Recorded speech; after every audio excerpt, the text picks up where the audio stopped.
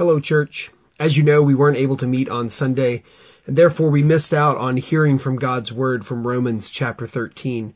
And so we wanted to put a recording up so you'd have the content of that chapter as you continue to work through the book of Romans with us.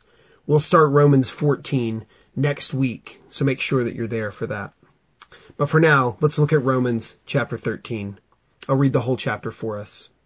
Let every person be subject to the governing authorities, for there is no authority except from God, and those that exist have been instituted by God. Therefore, whoever resists the authorities resists what God has appointed, and those who resist will incur judgment. For rulers are not a terror to good conduct, but to bad. Would you have no fear of the one who is in authority? Then do what is good, and you will receive his approval, for he is God's servant for your good. But if you do wrong, be afraid, for he does not bear the sword in vain. For he is the servant of God, an avenger who carries out God's wrath on the wrongdoer. Therefore one must be in subjection, not only to avoid God's wrath, but also for the sake of conscience. For because of this you also pay taxes. For the authorities are ministers of God, attending to this very thing. Pay to all what is owed to them. Taxes to whom taxes are owed, revenue to whom revenue is owed, respect to whom respect is owed, honor to whom honor is owed. Owe no one anything except to love each other. For the one who loves another has fulfilled the law. For the commandments, you shall not commit adultery, you shall not murder, you shall not steal, you shall not covet, and any other commandment are summed up in this word, you shall love your neighbor as yourself.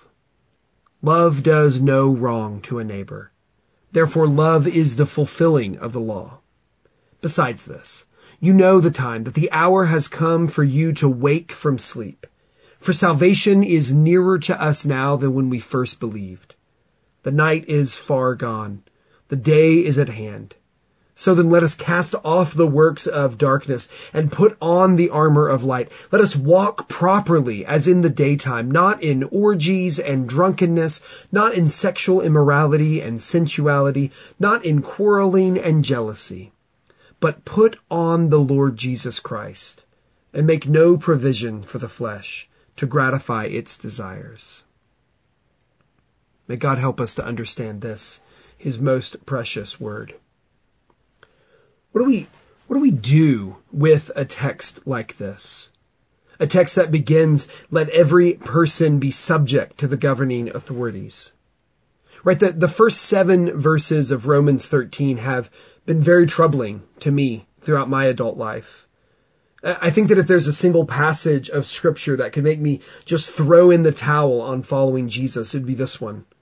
And not just because I don't like what it says or have problems with authority, both of which may well be true, but because it seems so very contradictory to so much else I see in Scripture.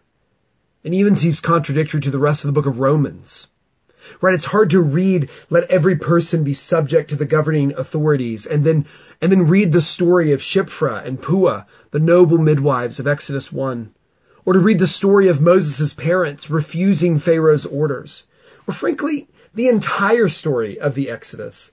And all of the judges who in each case stood up in rebellion against the governing authority.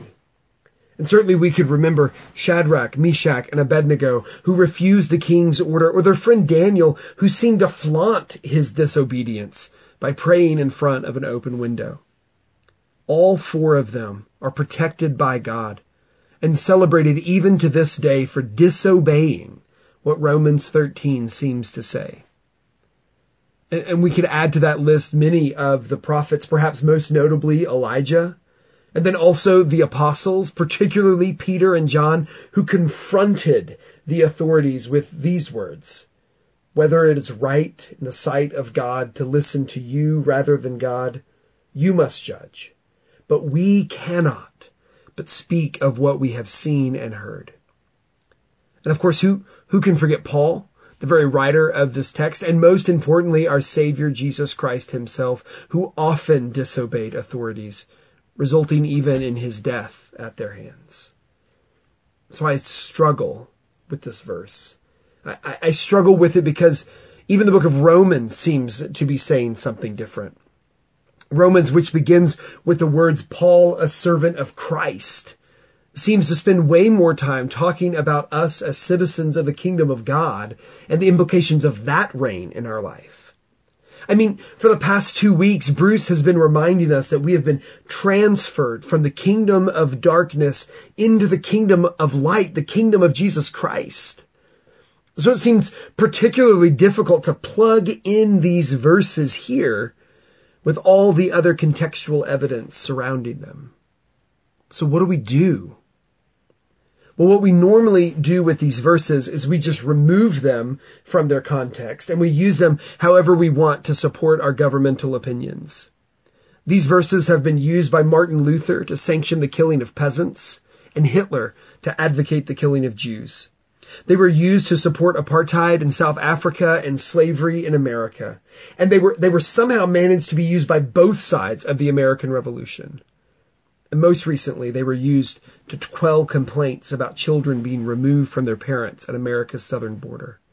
They have systematically been used to hurt and oppress people with no regard to the verse following right behind them on the page, owe no one anything but to love each other.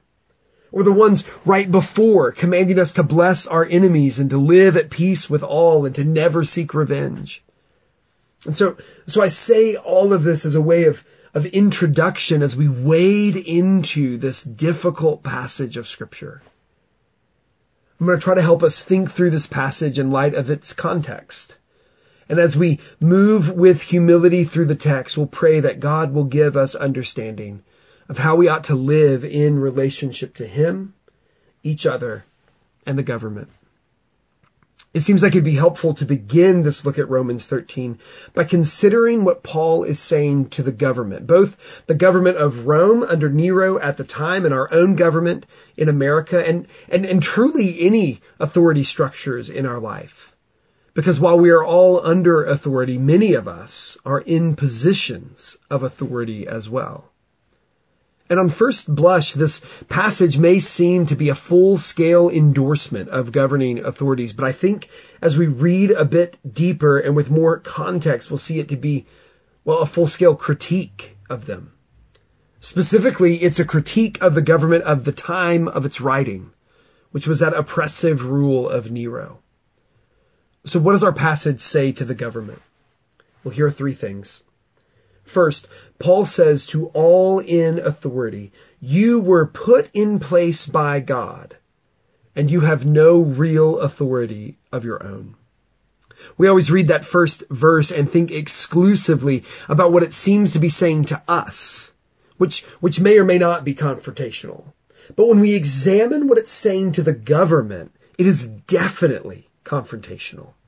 Especially when we consider the authoritarian government of the time in which it was written. The emperor of Rome believed his reign came from no one but himself.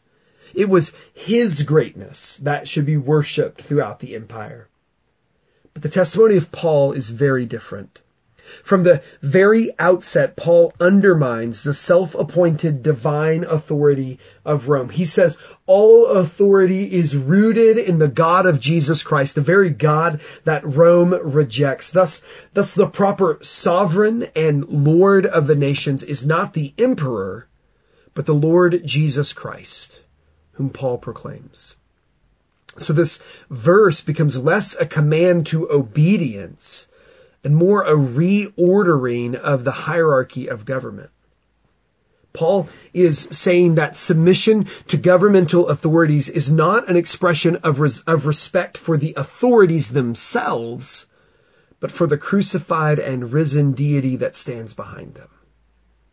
And this makes perfect sense.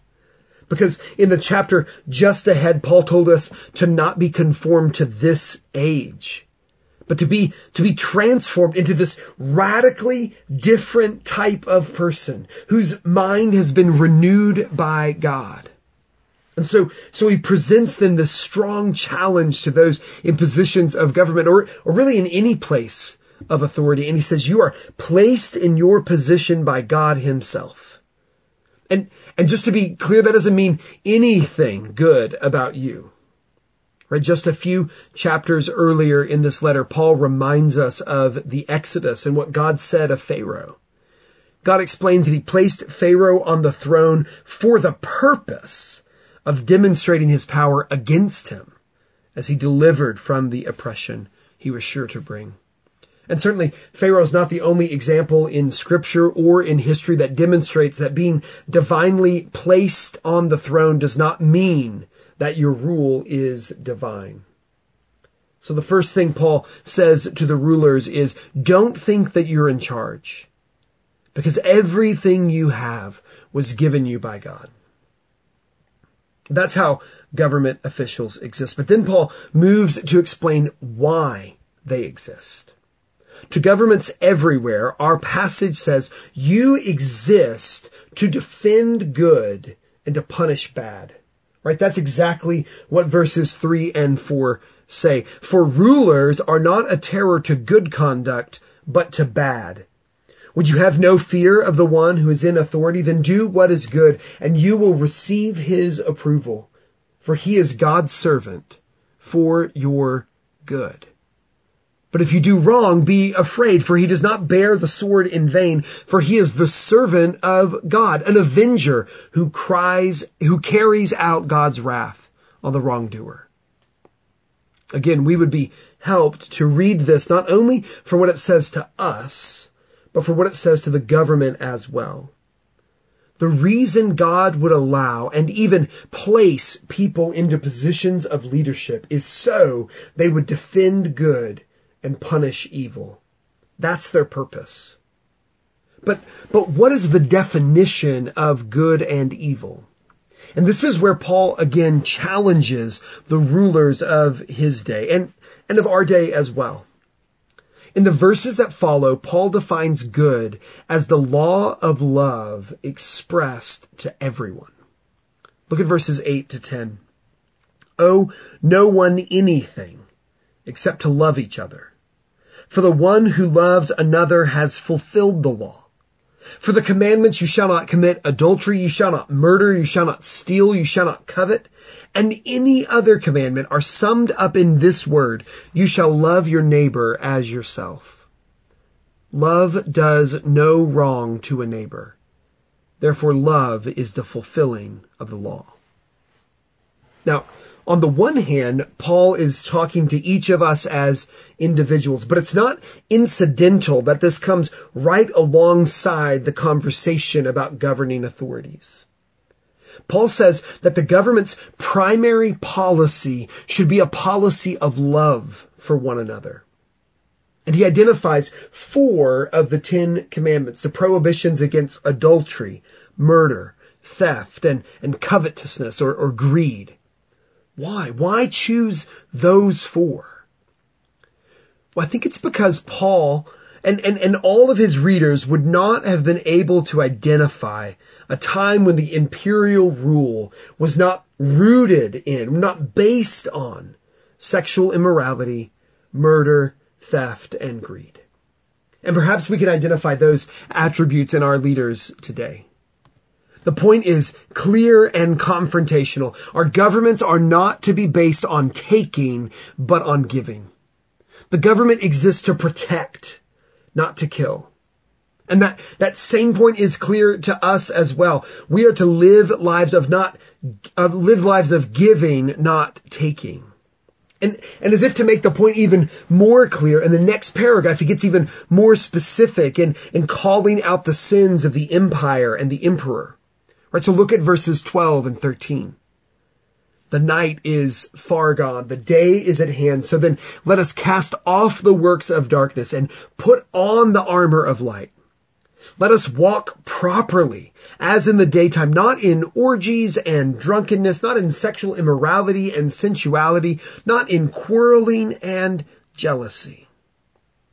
He says to the Christians in Rome, don't mimic the empire in a life of excess filled with sexual license and violence and insatiable consumption. Instead, put on Christ. Mimic your true king. He tells the government how they exist. He tells them why they exist. They exist because of God and they exist to defend good. But then he tells them that they will not last forever. Now this one would have been perhaps harder for the government to see, but to the Christians reading, it is clear. In verse 11, he says this, "Besides this, you know the time, that the hour has come for you to wake from sleep, for salvation is nearer to us now than when we first believed." Salvation is near. But salvation from what? Or to what, perhaps? Well, if you've been reading the rest of the book of Romans, or even more so the rest of the Bible, you would know that this salvation is the promised and coming kingdom of God, which will overthrow all who stand in opposition. It is salvation from oppressive rulers and empires of darkness, and salvation to the light of the eternal reign of Jesus Christ. And that's why he tells them in verse 12 to take off the works of darkness that clothe their earthly kingdom and put on the armor of light, which as he tells us in verse 14, is the Lord Jesus Christ himself. He says to the government, your time is almost up. Your kingdom is coming to an end. You were put in place by God and you will be dethroned by God as well. Right, as the prophet Daniel tells us, God both sets up and removes kings. So as we strive to understand our role as those in submission to authority, it's also important for us to think about our roles as those in positions of authority as well. Am I rightly recognizing that any authority I have is from God? And that I'm to use it to defend good, because it will not last forever. Now, Paul is speaking particularly about government authorities, but I think it's a fair application for us to consider those questions in all positions of power. But let's move back through the passage and examine it from the other direction. How am I supposed to live in relationship with God, others, and the government or authorities? And because we're going to work through them in that order, we'll start at the end of the chapter and work our way back up. So let's re-examine verses 11 to 14 with an eye towards our personal relationship with God. How am I supposed to live in relationship with God? We'll look at 11 to 14. "Besides this, you know the time, that the hour has come for you to wake from sleep. For salvation is nearer to us now than when we first believed. The night is far gone. The day is at hand. So then let us cast off the works of darkness and put on the armor of light. Let us walk properly as in the daytime, not in orgies and drunkenness, not in sexual immorality and sensuality, not in quarreling and jealousy, but put on the Lord Jesus Christ, and make no provision for the flesh to gratify its desires." Paul tells us to live in complete submission to God, because he is soon fully bringing salvation. And we have to be living in light of that reality. It's the same command as the chapter before with slightly different wording. In chapter 12, he tells us to not be conformed to the image of the age, but to be sacrificially transformed by God. And here he tells us to cast off the works of darkness and to guard ourselves with the light of Christ. To put on the armor of light, that is, put on the Lord Jesus Christ. And do you see how much of Christ you're supposed to put on? Or perhaps how much of not Christ you're to allow? He says, make no provision for the flesh. That is, give no room for anything other than Christ. Full and complete submission to God with no room for darkness. Light and darkness are illustrations for God and evil all throughout the Bible, and certainly here as well. God is called the Father of lights. Jesus is referred to as the light of the world. And even more than that, we're told that when the light of Christ came into darkness, the darkness could not overcome it. So Paul here is pointing us forward to the kingdom of light, the kingdom of Christ, the kingdom that we are truly citizens of. And he's telling us to live fully and completely as citizens of that kingdom, to bring that kingdom on earth as it is in heaven. And to live that way with full assurance that God will fully soon bring that kingdom to a reality here on earth. Now we have to remember that Paul here he's writing this letter to the church in Rome. That is, he's writing it to Christians.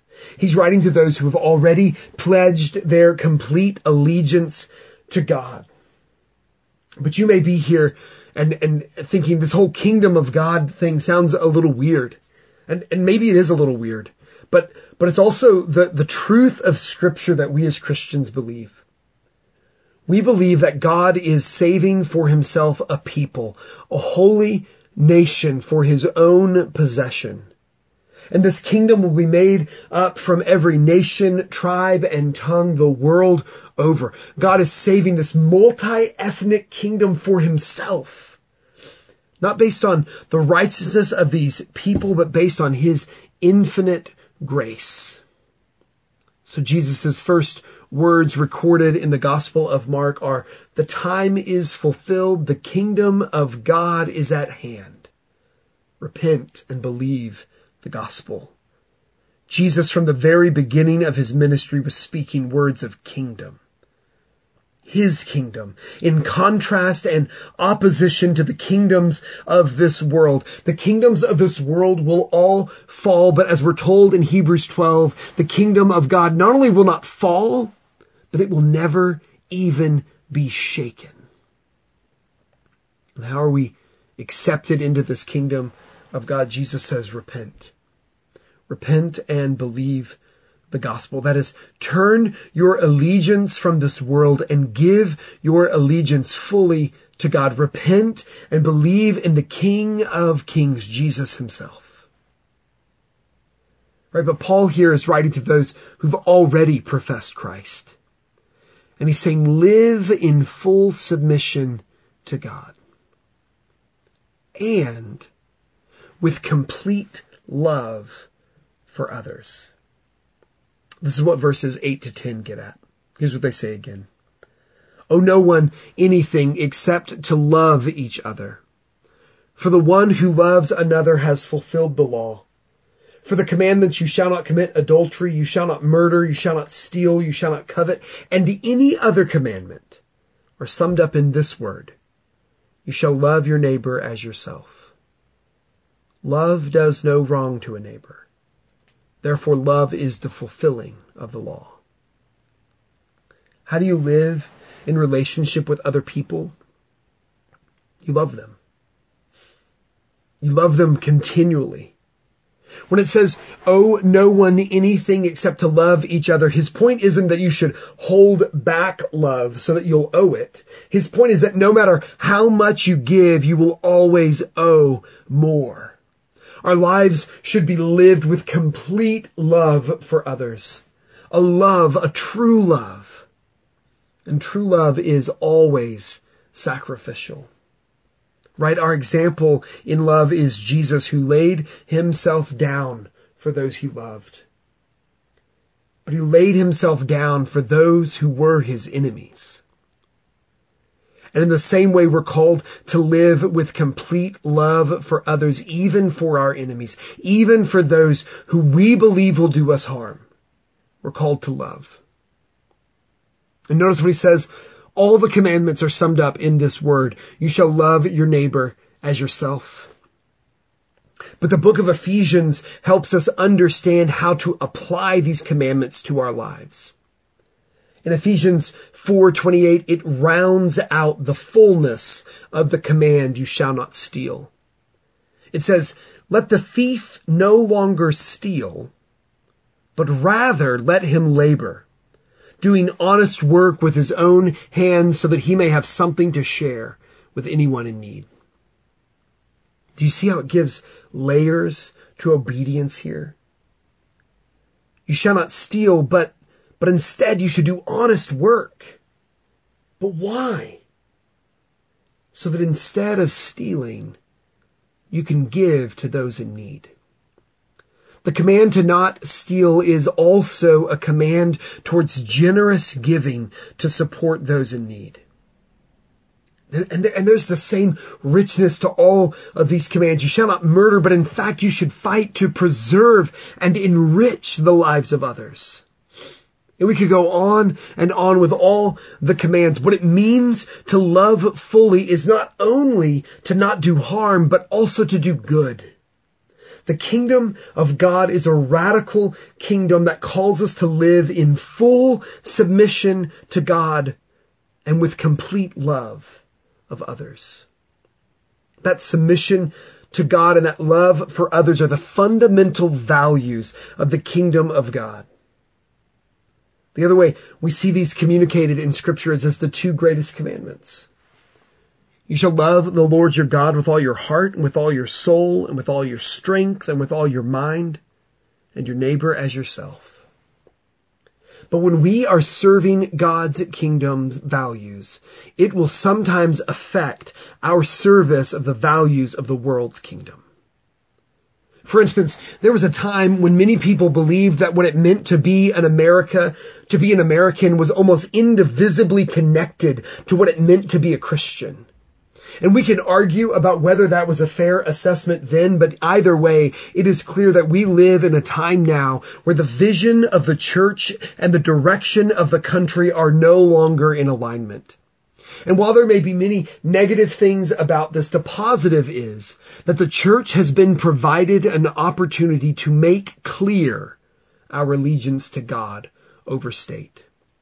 Not by political rancor, but by lives lived out of love for others. Lives lived with a Christ-like abandonment of self in pursuit of caring for the least of these. Lives that have left behind the deeds of darkness and immorality and been clothed in Christ. So how are we to live then in relationship with the government? Well, our passage seems to be saying that as much as you are able, live in submission to them. Live in full submission to God and complete love of others. And as much as you are able, submit to the government.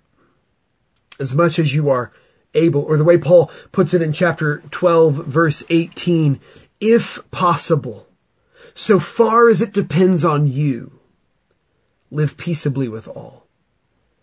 As far as it depends on you. As much as you are able. Which would be quite a bit if the governing authorities over you are recognizing God's authority as well and defending good and punishing evil as they're called to do. Which is the system that Paul is with hope envisioning in the first 7 verses of this chapter.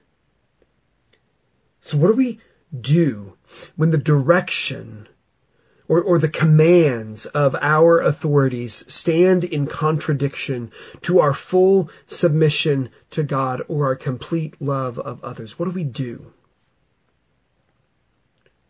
Well, we look with eyes wide open into the persecution that will no doubt follow, and we say with Peter and John, whether it is right in the sight of God to listen to you rather than God, you must judge. But we will obey God rather than man. With full confidence, we say alongside Shadrach, Meshach, and Abednego, our God is able to deliver us out of your hand. But even if he doesn't, we will not serve your gods. We look into the face of those who would force us to go against God, and we remember the words of Jesus from Matthew 10. Do not fear those who can kill the body but cannot kill the soul. Rather, fear him who can destroy both soul and body in hell. and we walk in full submission to God and in complete love of others. But we also pray. We pray that we would be able to live at peace with all people. We pray for our leaders to be wise and humble in the sight of God. We pray for laws that will truly defend good and punish evil, but also laws that would be gracious and kind to those who offend, so that they may see even in our leaders the character of our God. A God who is merciful and gracious, slow to anger and abounding in steadfast love and faithfulness. A God who is forgiving and just at the same time. Live in full submission to God and complete love of others. Always pray for, and as much as you are able, submit to the government. Let's pray to that end, even now. Our sovereign God, we are thankful for you and for your kingdom. And we praise you because your kingdom will never end. It will never even be shaken. Lord, help us to truly and fully submit every aspect of our lives into your loving hands. We pray that you would help us to trust that your way is always best. Lord, give us the strength to love others, even those who would seek to do us harm. Help us to willingly lay down our lives for others, even as you laid down yours for us. And we pray that you would give wisdom as we relate to those in authority over us. And Lord, we pray for those in authority, especially for those in the government. We pray for President Trump and for all who serve in the Congress and the courts of our nation. We pray that you would give them wisdom to serve well. Lord, we pray that they would enact laws that align with your justice and demonstrate your mercy. We pray that they would be bold enough to do what is right, whether it's politically expedient or not. And Lord, we pray for any of them who don't know you and your grace, that you would draw them to yourself, that they would be saved. And Lord, we ask that for more than just them. But Lord, would you be drawing all sorts of people to yourself, even today, that your kingdom may grow and your glory may be seen. In Christ's name, amen.